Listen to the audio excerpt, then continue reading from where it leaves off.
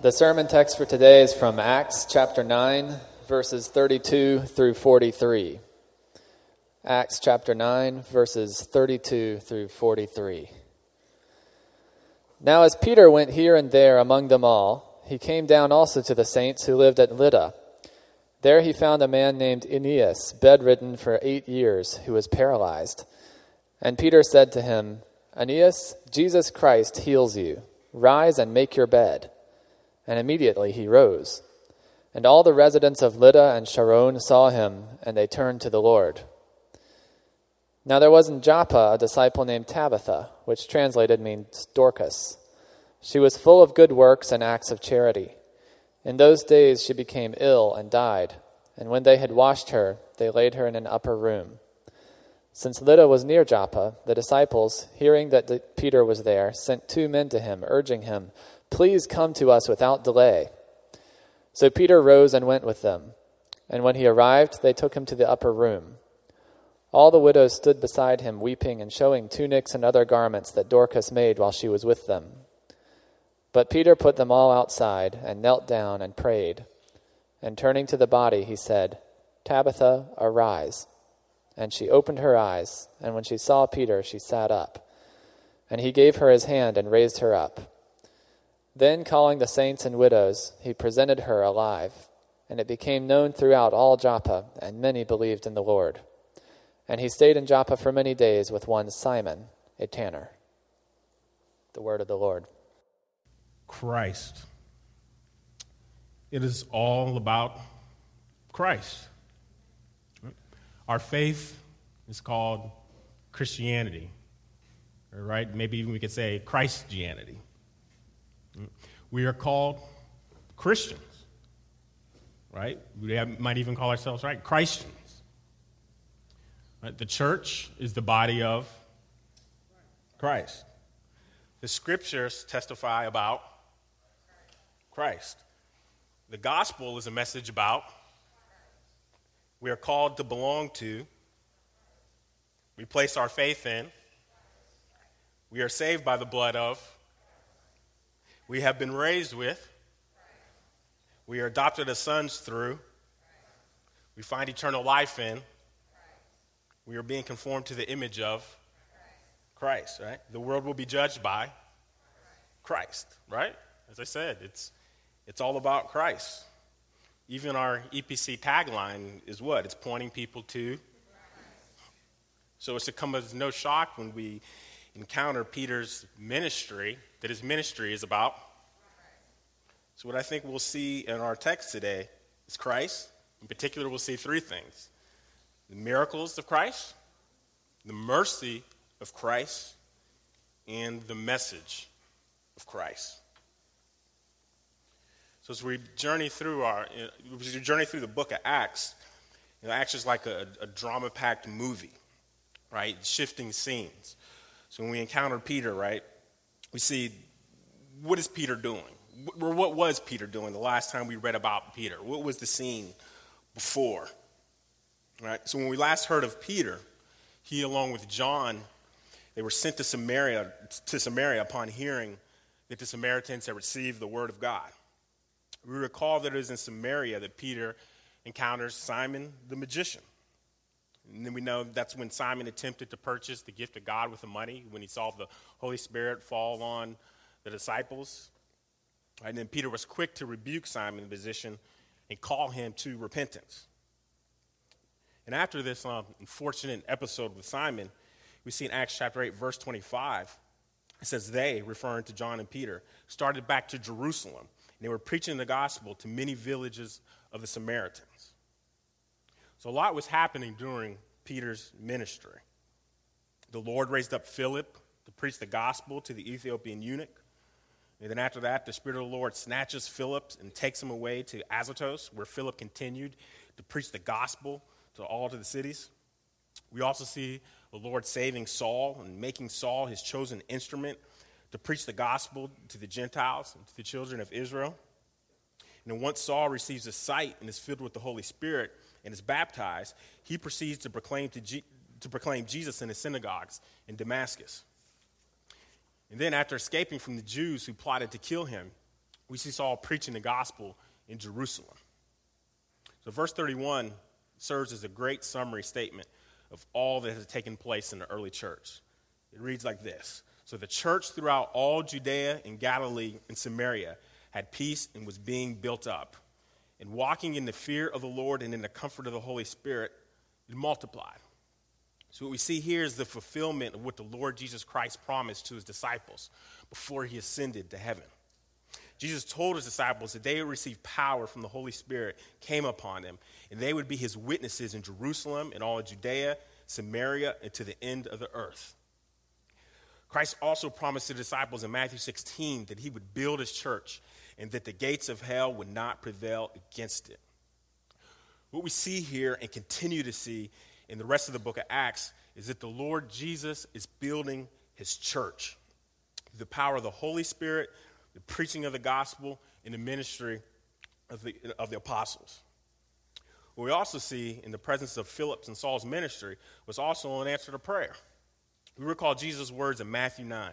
The harvest is plentiful, but the laborers are few. Therefore, pray earnestly to the Lord of the harvest to send out laborers into his harvest.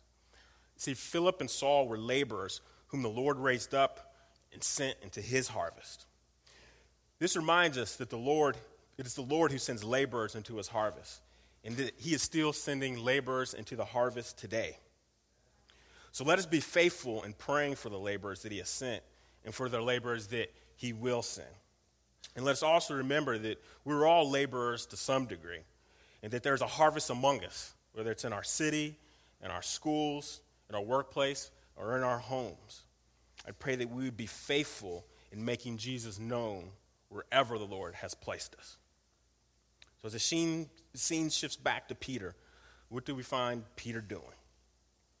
What we find Peter doing is what he's supposed to be doing. He's preaching the gospel and ministering to the saints. We see this in verse 32, which reads, Now as Peter went here and there among them all, he came down also to the saints who lived at Lydda. Now the text doesn't explicitly say that Peter was preaching the gospel, but we know from Acts chapter 8, verse 25, that once Peter and John started back to Jerusalem, after their encounter with Simon the magician, they were preaching the gospel from village to village.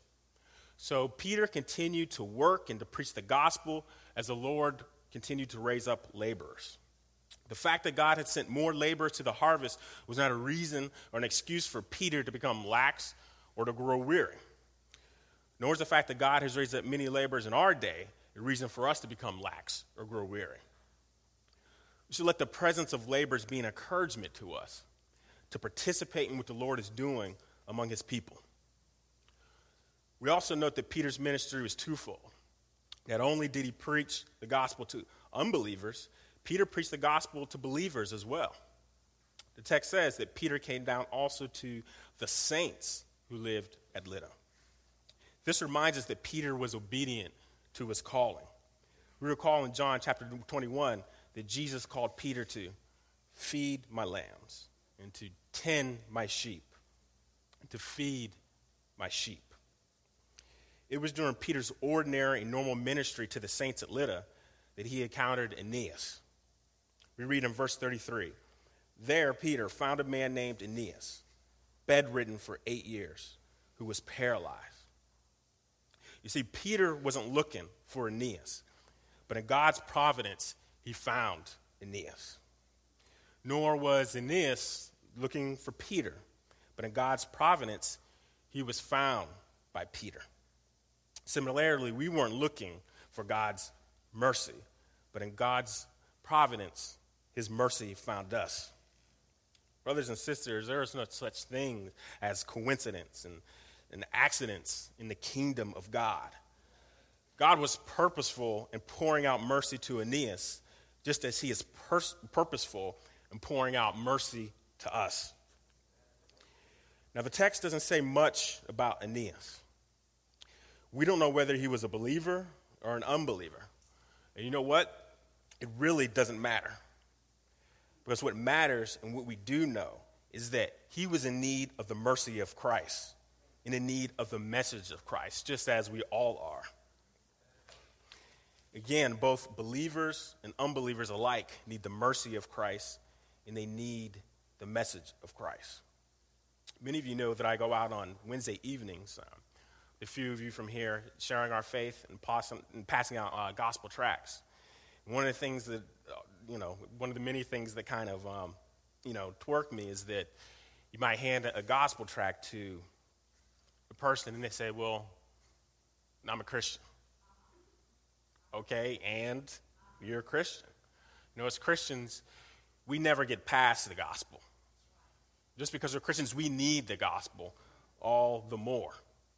We don't ever get past the gospel. We just grow deeper in our understanding and in our appreciation of the gospel. So let me jump off that soapbox for a second. But what the text does say about Aeneas was that he was bedridden for 8 years because he was paralyzed. That's one thing that we do know. He was a paralytic. For you KJV people out there, Aeneas was sick with the palsy. We're not given the details or the severity of his paralysis, but we know that paralysis, it's an affliction of the nervous system. It results in the loss of motor power in the muscles. Furthermore, we know that being paralyzed limited the way Aeneas functioned, and undoubtedly it lessened his quality of life. Now consider the outlook for those who suffered from disease and illness in the times of the early church. We must remember that people in the first century had limited means to diagnose and to treat illnesses. One commentator puts it this way: the best educated people in biblical times had a meager understanding of human anatomy and physiology, and even less knowledge about the nature of disease and its effect on the body. Successful treatment of disease and illness was dependent primarily on prompt, correct diagnosis and the use of effective therapeutic agents. No one knew about bacteria and viruses. This fact hampered diagnosis. The main diagnostic tools were observation and superficial physical examination. The physician had few aids to use in his work. And because of this lack of knowledge, illness and disease was often attributed to sin. Even the disciples thought this way. You remember, right, in the Gospel of John in chapter 9, when Jesus and his disciples encountered a man who was blind from birth, the disciples proceed to ask Jesus, "Rabbi, who sinned, this man or his parents, that he was born blind?" Jesus answered, "It was not that this man sinned or his parents, but that the works of God might be displayed in him." So just as the works of God were displayed in the blind man, so too would the works of God be displayed in Aeneas, the paralytic. Now we know that in one sense that disease, illness, and affliction are a result of sin in general.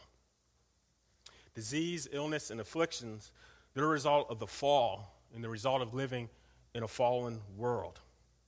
God made man good. We know this and we see this in the Bible and in Genesis. But then in Genesis 3 comes the fall in which Adam and Eve rebel against their creator. The impact of the fall is summarized in Romans 5:12. Therefore, just as sin came into the world through one man, and death through sin, and so death spread to all men because all sinned. You see, once sin entered the world, people began to deteriorate and to die. We were all firsthand witnesses and participants of this suffering. Every time we see someone who's afflicted, or when we ourselves are afflicted, it should cause us to long for the day when Jesus makes all things new. It should remind us that we have hope and that all of our suffering, if you are a believer, is temporary. Perhaps some of us can even relate to Aeneas in that we have medical conditions or chronic illnesses which prevent us from doing the things we desire. We are blessed to reap the benefits of modern medicine and technology, which often give us relief from pain and suffering, and sometimes they even cure our ailments. But this was not the case with Aeneas. In terms of relief from his physical suffering, he had no medicine, he had no cure. He had already been bedridden for 8 years. More than likely, he'd given up all hope of being healed of his paralysis. It is against this backdrop that we see the miracle of Christ in Peter's ministry. Verse 34 reads, "And Peter said to him, Aeneas, Jesus Christ heals you. Rise and make your bed. And immediately he rose. And immediately he rose. Brothers and sisters, this is amazing. A man who had been bedridden for 8 years and who was paralyzed rises up. See, he was unlike the Atlanta Falcons. He rose up, right? You know, sometimes I think we lose our appreciation for the miracles in the Bible because miracles, by definition, they're not common and they're not something that perhaps any of us have witnessed. Or perhaps we have lost our appreciation for miracles because we call events that are not really miracles, miracles. For example, people say childbirth is a miracle. All I would say is look around. You see a lot of children here, and I would bet that most of them happen through natural means. We know how they got here. So children, as cute as they are, as beautiful they are not miracles, but they are blessings and gifts from God. So that begs the question, what is a miracle? Well, there are 3 ways in which we can define a miracle. The first way, a miracle is an extraordinary event, inexplicable in terms of ordinary forces. Definition 2, a miracle is an event that causes the observers to postulate a supernatural personal cause. Definition number 3, a miracle is an event that constitutes evidence of implications much wider than the event itself. I believe the healing of Aeneas pretty much fits all 3 of these definitions of a miracle. Well, first off, the healing of a paralytic through the means of spoken words would certainly qualify as extraordinary. There's nothing ordinary about a man being healed through the words of another man, regardless of what the word faith and prosperity teachers might preach. Right? Now, we know that the healing of a paralytic was not completely unique to Peter. Right? There are other instances in scriptures where paralytics are healed. Jesus healed paralytics on more than one occasion. In Matthew 8, we see Jesus healing the paralyzed servant of the centurion. In Mark chapter 2, we see Jesus healing a paralytic who was brought to him by the 4 men who removed the roof and lowered him down to where Jesus was. And in John chapter 5, we see Jesus healing the man at the pool of Bethesda. These are just a few examples of paralytics that were healed by Jesus. Undoubtedly, Peter was present for many of Jesus' healings, including the healings of these paralytics. At this point, you might be tempted to say that the healings of paralytics were common or ordinary in Peter's case. But consider this. The majority of miracles recorded in the Bible fall into 3 great epics. The first epic of miracles centered around the Exodus, where we read about the burning bush, the 10 plagues of Egypt, the Red Sea, the wilderness wandering, the fall of Jericho, the battle of Gibeon, and etc. The second epic of miracles is centered around the ministries of Elijah and Elisha, where we read about the raising of the widow's son, the fire coming down on Ahaz's army, the dividing of the Jordan River, the increase in the widow's supply of oil, the floating of the axe, the curing of Naaman, just to name a few. And the third epic of miracles is centered around the ministry of Christ and his apostles. This is the greatest time of miracles and also the time in which the healing of Aeneas occurs. Now, when you compare the length of these epics versus the entire length of time which the Bible covers, then you'll see that these miracles are quite rare indeed. Or better yet, when you compare the length of these epics versus all of human history, we can easily say that miracles are an extraordinary events. Our second definition for a miracle dealt with an event being linked to a supernatural and personal cause. The fact that Peter acknowledges that it is Jesus Christ who heals makes it clear that it was the direct, supernatural, and personal intervention of Jesus Christ that brought about the healing of Aeneas. We see this in verse 34 where Peter says, Aeneas, Jesus Christ heals you. Aeneas didn't have to wonder who healed him. Clearly, it was Jesus Christ who healed him. We also need to note that the healing of Aeneas was not merely a work of providence. What is a work of providence? A work of providence is the ordinary work of God through secondary causes. There was no secondary cause in the case of Aeneas' healing. It was not a procedure that healed Aeneas, but rather the power of Christ that healed Aeneas. It was not a world-class physician that healed Aeneas, but rather it was the great physician who healed Aeneas. And neither was Aeneas' healing a work of magic. Peter was not like Simon the magician, who practiced magic and amazed the people, saying that he himself was somebody great. In Simon's case, the magic or the power is controlled by the performer. But in Peter's case, the power is controlled by Christ. Peter was simply an agent or a vessel for the Lord to use. The miracles of Christ are according to his purpose. Christ is the source of the power in the healing. The third definition for a miracle involved the event being a sign of implications much greater than the event itself. Again, it is important to note that the miracles of Christ are always associated or tied to the message of Christ. The purpose of the miracles of Christ is revelation and edification. We see this purpose of the miracles of Christ clearly stated in John chapter 20, where the Apostle John says, "Now Jesus did many other signs in the presence of the disciples, which are not written in this book, but these are written so that you may believe that Jesus is the Christ, the Son of God, and that by believing you may have life in his name." So the miracles of Christ reveal the person and work of Christ. The miracles of Christ call us to believe in Christ, that we may have life. Again, the purpose of the miracles of Christ is to point us to the message of Christ. And we know that the message of Christ is what? It's the gospel. Miraculous healings reveal that Jesus Christ is Lord, that Jesus Christ is the Lord, our healer. The healing of Aeneas points to our need for healing. It points us to our need for a healer. It points us to our need to be made whole. It points us to our need for Christ. The miracles of Christ also show us that Jesus has authority over illness and disease. But not only does Jesus have the authority over illness and disease, more importantly, he has the authority to forgive sins. Now, this is the mercy of Christ. That Christ does not give us what we deserve for our sins.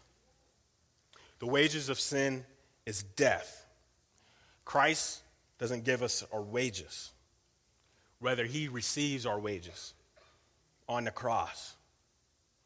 Christ pours out his compassion for the miserable and the unworthy. We are the miserable and the unworthy. And this is the mercy of Christ. Now note this, that the mercy of Christ has both a temporal element as well as a spiritual element.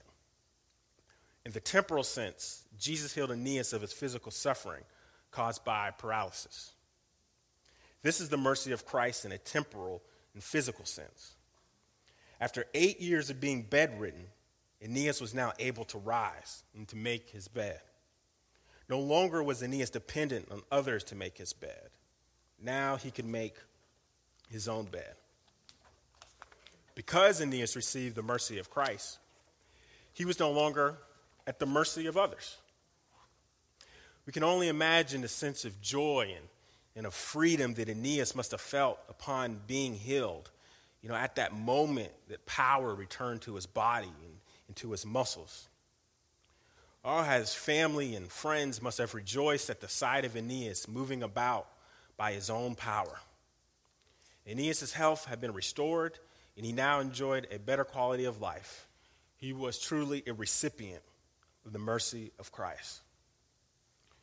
So let us not overlook this truth that physical healing is a gracious gift of God, and it is a result of the mercy of Christ. The miraculous healings were a significant part of Jesus' ministry. Matthew makes this point in his gospel in chapter 4. And Jesus went through all Galilee, teaching in their synagogues and proclaiming the gospel of the kingdom and healing every disease and every affliction among the people. So his fame spread throughout all Syria, and they brought him all the sick, those afflicted with various diseases and pains, those oppressed by demons, epileptics, and paralytics, and he healed them. You see, the healing of Aeneas through Peter's ministry was in actuality just an extension of Jesus' ministry. Jesus healed many during his earthly ministry, and he continued to heal many during his heavenly ministry via the earthly ministry of the apostles. The question, does Jesus still perform healing miracles today? Well, that's a topic and a sermon for another day. Perhaps you might want to debate that with John Rogers. He'll straighten you out. But another question, but does Jesus still physically heal people today? Most definitely, as I'm sure that many of us can attest to this truth. The fact that many of us are healed through the ordinary means of modern medicine and technology does not diminish the truth that Jesus heals physically. Whether by miraculous means or ordinary means, the source of all physical healing is Christ. Make no mistake about it. If you have ever been healed, it is due to the mercy of Christ. Now, in regards to physical healing, we need to avoid two errors. The first error is that we should never measure Jesus' love for us based on whether or not we've been healed. The second error we need to avoid is that we should never base our acceptance before God on the fact that God may have healed us from some type of illness or disease. Let us never equate physical healing to spiritual healing. We see Jesus' love for us in the cross, and our acceptance before God is based upon the cross. So now let's talk about how Christ healed Aeneas in a spiritual sense. In what way was Aeneas the recipient of the mercy of Christ spiritually? Now, admittedly, the text does not explicitly say that Aeneas believed in Jesus. This omission may be due to the possibility that Aeneas was already a believer. Remember that Peter went down to the saints at Lydda. Or maybe it is due to the fact that physical and spiritual healing are sometimes linked together or associated with each other.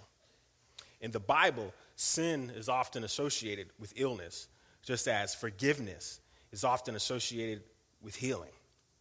We see this in the Old Testament, in Psalm 103, in which the Lord is described as the one who forgives all your sins and heals all your diseases.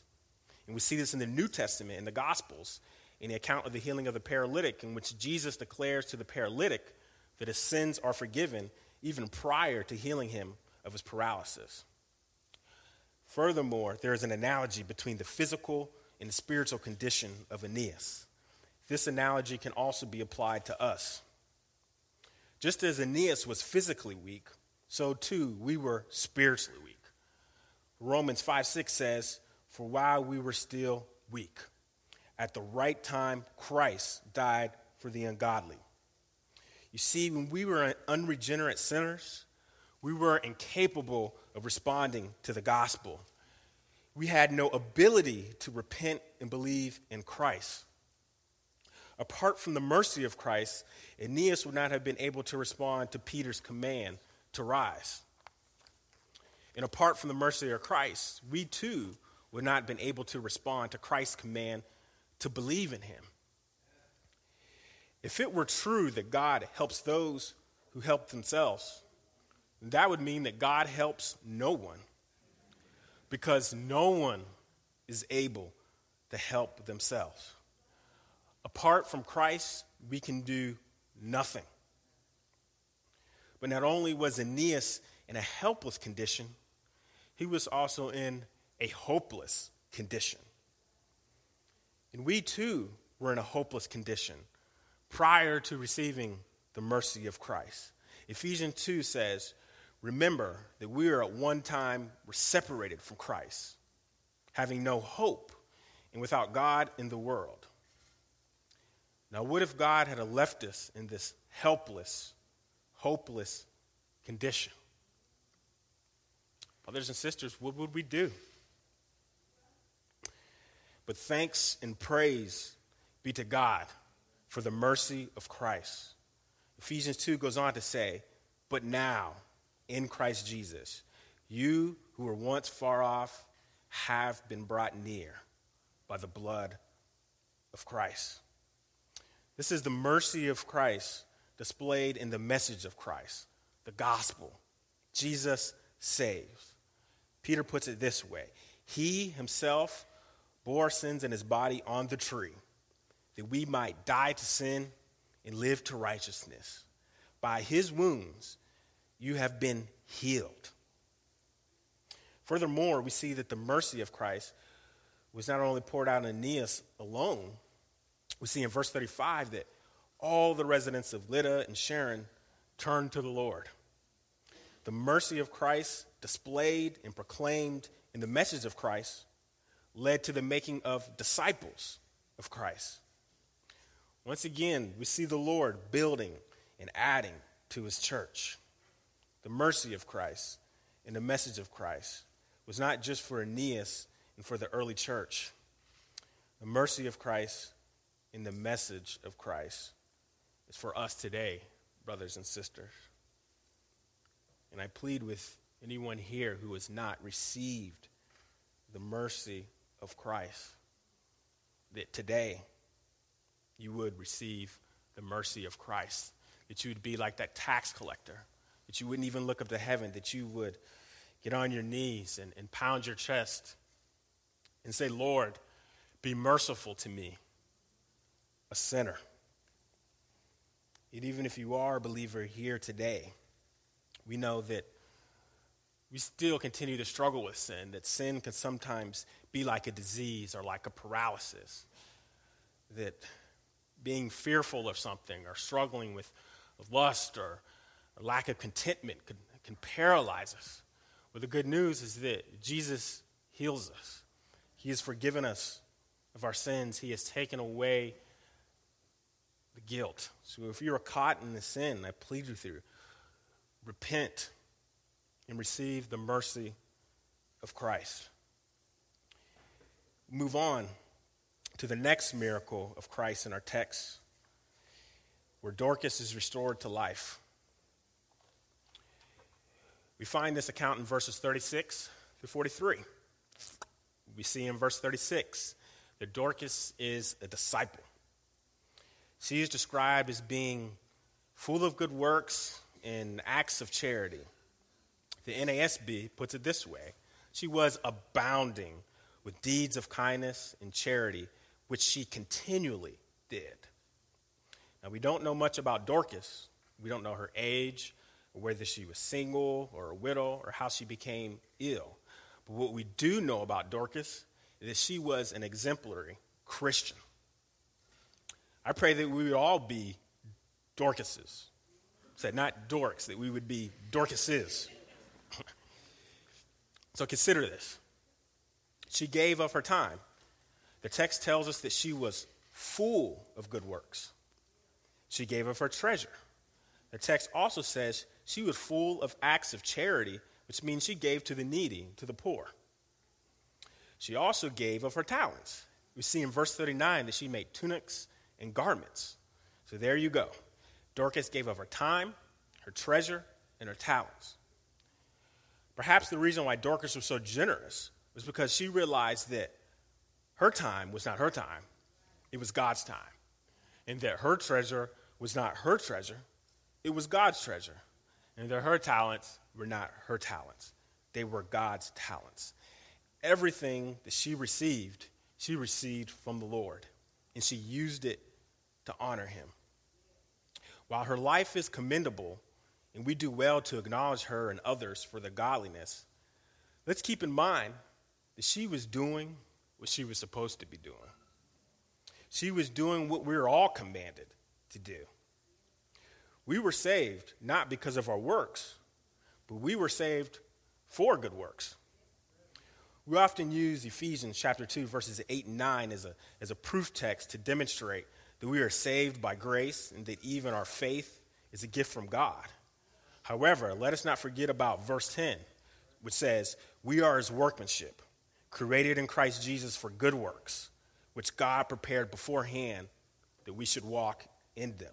Remember, faith without works is dead. Works are crucial to the Christian life. They absolutely don't save you, but they might be evidence that you are saved. Moving on to verse 37. Dorcas becomes ill and dies.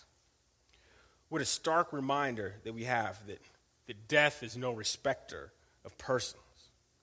Unless Jesus returns first, death is something that we will all experience. Dorcas' death reminds us that even the most obedient Christians suffer illness and die. Let us not go the way of the word faith and our prosperity teachers and think that just because we have faith and are obedient to God, that God is going to give us a long life, good health, a godly spouse, obedient kids, and lots of money. We would never say this out loud, but we are honest with ourselves. Sometimes we are tempted to live in this way. But brothers and sisters, God is worthy of our complete obedience. He doesn't owe us anything. Yet at the same time, God has graciously promised to give us the best thing, Christ. Move on to verse 38. The disciples, hearing that Peter was there, sent 2 men to him, urging him, "Please come to us without delay." Again, the fact that Peter was nearby in Joppa is no mere coincidence, nor that it happened by chance. God is providentially directing and ordering the steps of his people. He works everything according to the counsel of his will. Perhaps the disciples heard that Peter was nearby because the news of Aeneas' healing spread to Lydda. This is why we should be quick to tell others of the mercy of Christ in our lives. Our personal testimonies of the mercy of Christ in our lives is not the gospel. However, our personal testimonies can be used to adorn the message of Christ. Verse 39. After being urged by the 2 men to come to Lydda, Peter goes with them and is brought to the upper room where Dorcas lie dead. At this point in our text, we begin to see similarities between Jesus raising Jairus' daughter in Mark chapter 5 and Peter raising Dorcas. As a matter of fact, we could almost replace Peter in this text with Christ. Let's consider some of the similarities. Both were urged by someone to come to the aid of another. Jesus was implored earnestly by Jairus. Peter was urged by the 2 men. Both Jesus and Peter, at the request of those who urged them, went immediately to help the person in need. Jesus went with Jairus to tend to his little daughter who was at the point of death. Peter went with the 2 men into the upper room where Dorcas lay lifeless. We should note and consider that both Jesus and Peter were ready and willing to serve others. This is a side note. Serving others is often inconvenient, but Jesus nor Peter complained about being inconvenienced, nor did they consider themselves above serving those who were beneath them. Jesus is God in flesh, and Peter was an apostle, yet they both displayed great humility and compassion in serving others. They were merciful. So let us be reminded that we are never above serving others, regardless of our position or our title. Service is the way of the Christian life. I pray that we all would be ready, willing, and quick to serve one another. Now back to the similarities. Upon their arrivals, both Jesus and Peter were met with great sorrow. In Jesus' case, the people were weeping and wailing loudly. In Peter's case, the widow stood beside him, weeping and showing him the garments that Dorcas had made. Both Jesus and Peter removed people from their presence before performing the miracle. Jesus put the people who laughed at him outside, while Peter put the widows outside. And my point in highlighting the similarities is that our ministry should be aligned with Christ's ministry. Now, I'm not talking just about formal or official ministries. I'm talking about how we serve one another and the attitude in which we serve. Whether you're at work, home, school, or in a neighborhood, whether you're a male, female, husband or wife, father or mother, brother or sister, child or adult, employed or student, whatever status or position you have in life, our service and our attitude towards others should reflect Christ's service and Christ's attitude. It is God's will for us that we be conformed to the image of Christ. Brothers and sisters, God will accomplish his will. Moving on. Once again, we see the miracle of Christ in Peter's ministry. Verses 40 and 41. Peter knelt down and prayed, and turning to the body, he said, "Tabitha, arise." And she opened her eyes, and when she saw Peter, she sat up. And he gave her his hand and raised her up. Again, this is amazing. What a miracle and what a Savior. Now, we recall our three definitions of a miracle, right? The event had to be extraordinary. The event had to be supernatural, linked to a personal cause. The event needed to be a sign of implications greater than itself. Again, this is a miracle of Christ because it was extraordinary. People being raised from the dead is not a common occurrence. It was also supernatural and linked to a personal cause. And we see this in Peter's kneeling down to pray. Peter understood that the power to raise the dead did not belong to him, but rather that power belonged to Christ. Peter was not the personal cause of the restoration of life to Dorcas. Christ was the personal cause of the restoration of life to Dorcas. And lastly, the raising of Dorcas is a sign that points to new life, that points to the resurrection. But not only do we see the miracles of Christ, once again we see the mercy of Christ. Christ shows compassion to the miserable and the unworthy. We are the miserable and the unworthy. Again, he does this in both a temporal and in a spiritual sense. Raising Dorcas from the dead certainly brought relief to the saints and to the widows who loved her, as well as to all those who were recipients of her good works and her acts of charity. And in the spiritual sense, the mercy of Christ was lavished on all those who believed in the Lord.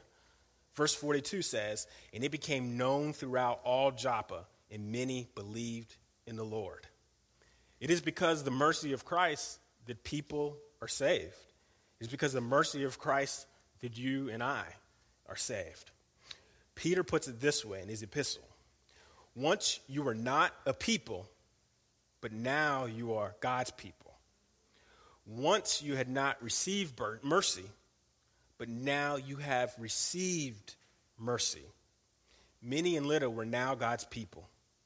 Many were recipients of the mercy of Christ. And finally, in Peter's ministry, we once again see the message of Christ. As I mentioned earlier, the raising of Dorcas points to the resurrection. Once again, we see the analogy between the physical and the spiritual. Just as Dorcas was dead, so too we were dead in our sins and trespasses. Just as Dorcas had no ability or power to respond to Peter apart from the mercy of Christ, so we too have no ability or power to respond to Christ apart from his mercy. The miracles of Christ support the message of Christ. We might even say the miracles of Christ have a message.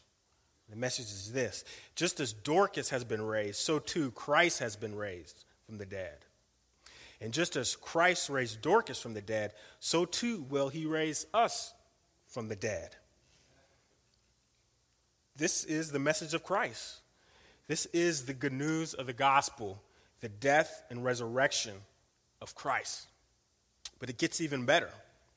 Although Dorcas was raised to life, she would soon die again. But the next time Dorcas is raised from the dead, she will never die again. And when Christ raises us from the dead, we will never die again either. Why? It's because Christ is risen. This is the message of Christ. Brothers and sisters, this is the gospel. Christ is risen. And because Christ is risen from the dead, so too shall we rise from the dead. Because Christ was made alive, so too we shall be made alive. This is the message of Christ. This is the gospel. Christ has died. Christ is risen. Christ will come again. Jesus said this: I am the resurrection and the life. Whoever believes in me, though he die, yet shall he live. And everyone who lives and believes in me shall never die. This is the mercy of Christ being proclaimed in the message of Christ, which is the gospel. And I pray that everyone here would be a recipient of this mercy of Christ. Blessed be the God and Father of our Lord Jesus Christ. According to his great mercy, he has caused us to be born again to a living hope through the resurrection of Jesus Christ from the dead. Let us pray.